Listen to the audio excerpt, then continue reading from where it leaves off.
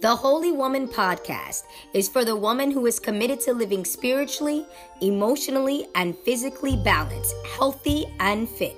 She is being her best, doing her best, and looking her best.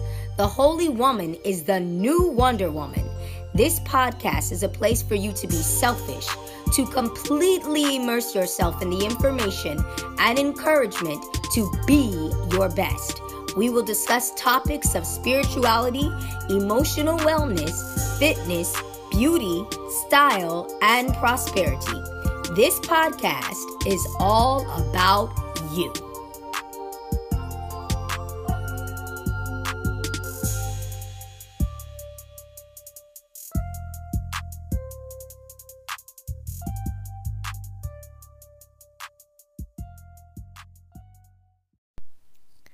Hello, this is Tony Restrepo, and I am a holy woman. I'm excited to be here with you this Fitness Friday. Want to talk to you today about being body positive. What is that truly? I want to share with some statistics with you right now as well, because we're living in a time within our country, especially within the United States, where we're dealing with a lot of health issues, right? I don't know where you live, but where I live and places I visit, I'm noticing a trend in more and more medical facilities being built, right? Every time I see a new building, I'm like, oh, I wonder what that is. And then sure enough, it's an urgent care or some kind of medical care facility. And what that tells me is that there is a growing population of people that are in need of these services, right? And my whole goal and purpose is to really encourage people to live whole, to be proactive about their health, about their fitness, about their lives, and to take full responsibility for what is happening in our lives, and especially our health, right? Because without health, we really have nothing. I want to share with you some statistics. According to the Center of Disease Control and Prevention, the leading causes of death and disability in the United States is chronic diseases and conditions such as heart disease, stroke, cancer, type 2 diabetes, obesity, arthritis are among the most common, costly, and preventable of all health problems. Further, the CDC says that as of 2012, about half of all adults, that's 117 million people, had one or more chronic health conditions. 1 of 4 adults had 2 or more chronic health conditions. Additionally, the CDC says 7 of the top 10 causes of death were chronic diseases. 2 of these chronic diseases, heart disease and cancer, together accounted for nearly 48% of all deaths. Health risk behaviors such as lack of exercise or physical activity, poor nutrition, tobacco use, and drinking too much alcohol causes such much of the illnesses, suffering, and early death related chronic diseases and conditions, says the CDC. And this is the part that was the most probably disturbing for me, is that when you hear these statistics, how many people are living a just not a good quality of life because of these chronic illnesses and conditions, and how many people are losing their lives prematurely because of it. And then you hear that the risk behaviors are behaviors that we could prevent. These sicknesses and disease are lifestyle sicknesses and diseases. So yes, it's this, disheartening to me, but at the same time, it's encouraging to me, because I know that, well, if our lifestyle causes it, then our lifestyle can change it. And I wanted to talk about today specifically this area of exercise, right? Because, I'm a woman in my mid 40s, and it has been a very large part of my lifestyle to work out. I started working out when I was very young. In college, I had to take a physical activity. I don't even know if they do that anymore, but I had to take a physical activity as one of my electives, and I chose to take a weightlifting class, and absolutely fell in love with it, fell in love with how it changed my body composition, how I felt. And so I really just stuck with it throughout the years. Been some times where you kind of like, start waning off a little bit, but I could never really allow myself to fall completely away. And as I began to get older, it became even more and more important to me to make sure that my body was remaining healthy and fit.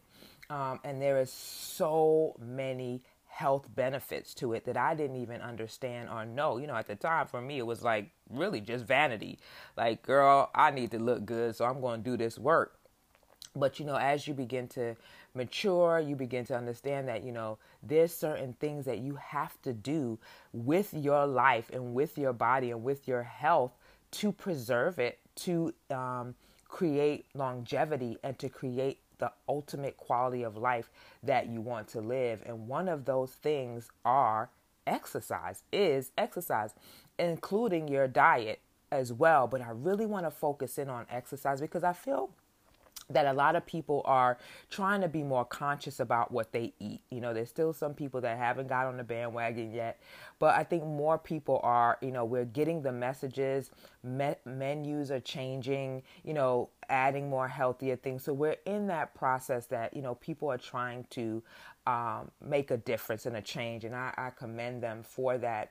I think there's a part though here where the exercise piece is still missing, and we're not really understanding how great of a benefit exercise really is to your overall health, not just to your body composition. And I think it's important as well because we're in this time where, there's a lot of body positive conversation going around, and people are really encouraging us to, embrace our bodies, embrace who we are, love yourself. And I am in 100% agreement with that messaging.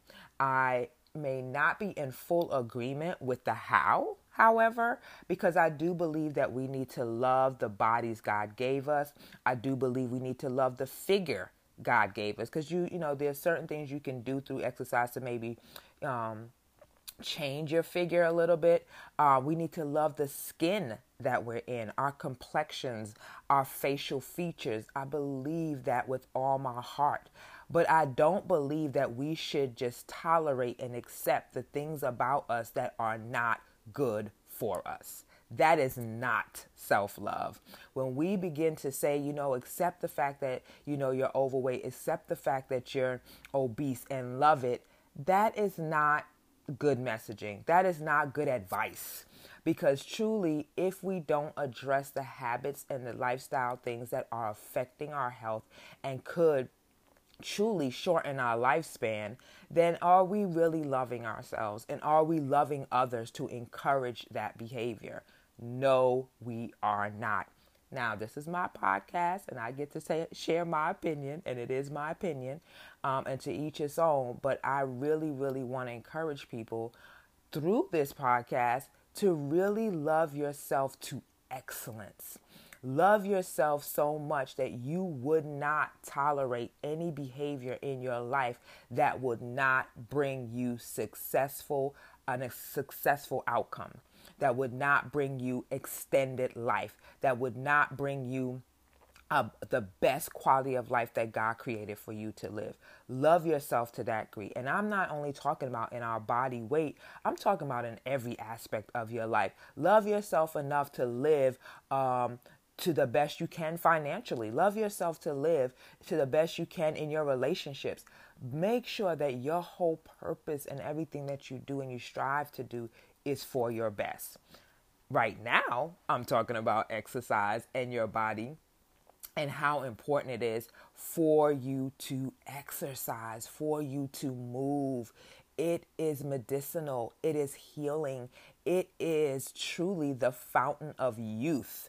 I'm telling you, there, when you begin to understand how powerful exercise is in really helping to heal a lot of these chronic sicknesses and disease that have become an epidemic within our country, you will no longer say, oh, I don't like it, I don't enjoy it, I don't have time for it.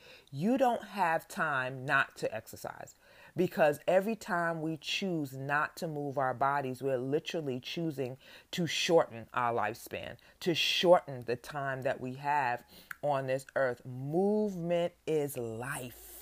So you have to begin to move. I wanted to share with you a list of different conditions that exercise actually helps with, because I don't think people really know how powerful this thing is, exercising. So here we go. So it helps. I'm not going to share the why, because this would go on and on and on.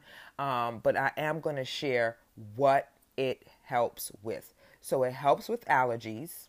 Yes. It helps with angina, anxiety, arthritis, back pain, bursitis and tendinitis, cancer, carpal tunnel syndrome, cholesterol, constipation, depression, diabetes, fatigue, glaucoma, headaches, heart disease, high blood pressure, insomnia, intermittent claudication, knee problems, lung disease, memory problems, menstrual problems and PMS, osteoporosis, overweight problems, and varicose veins.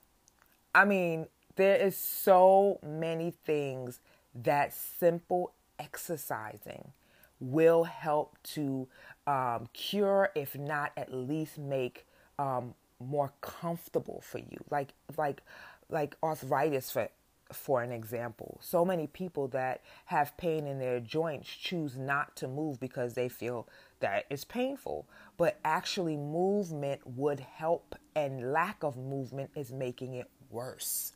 So we have to begin to understand that exercise is not, again, just about looking good. We know there's a big trend out there now where people are gun-ho into exercising, and it's really about, the body composition and looking a certain way.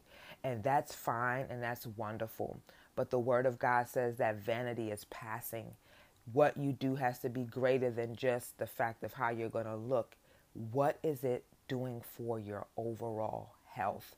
And exercise doesn't only help with your bodily health. As we heard, depression, your emotional well-being is also tied to your exercise and your movement.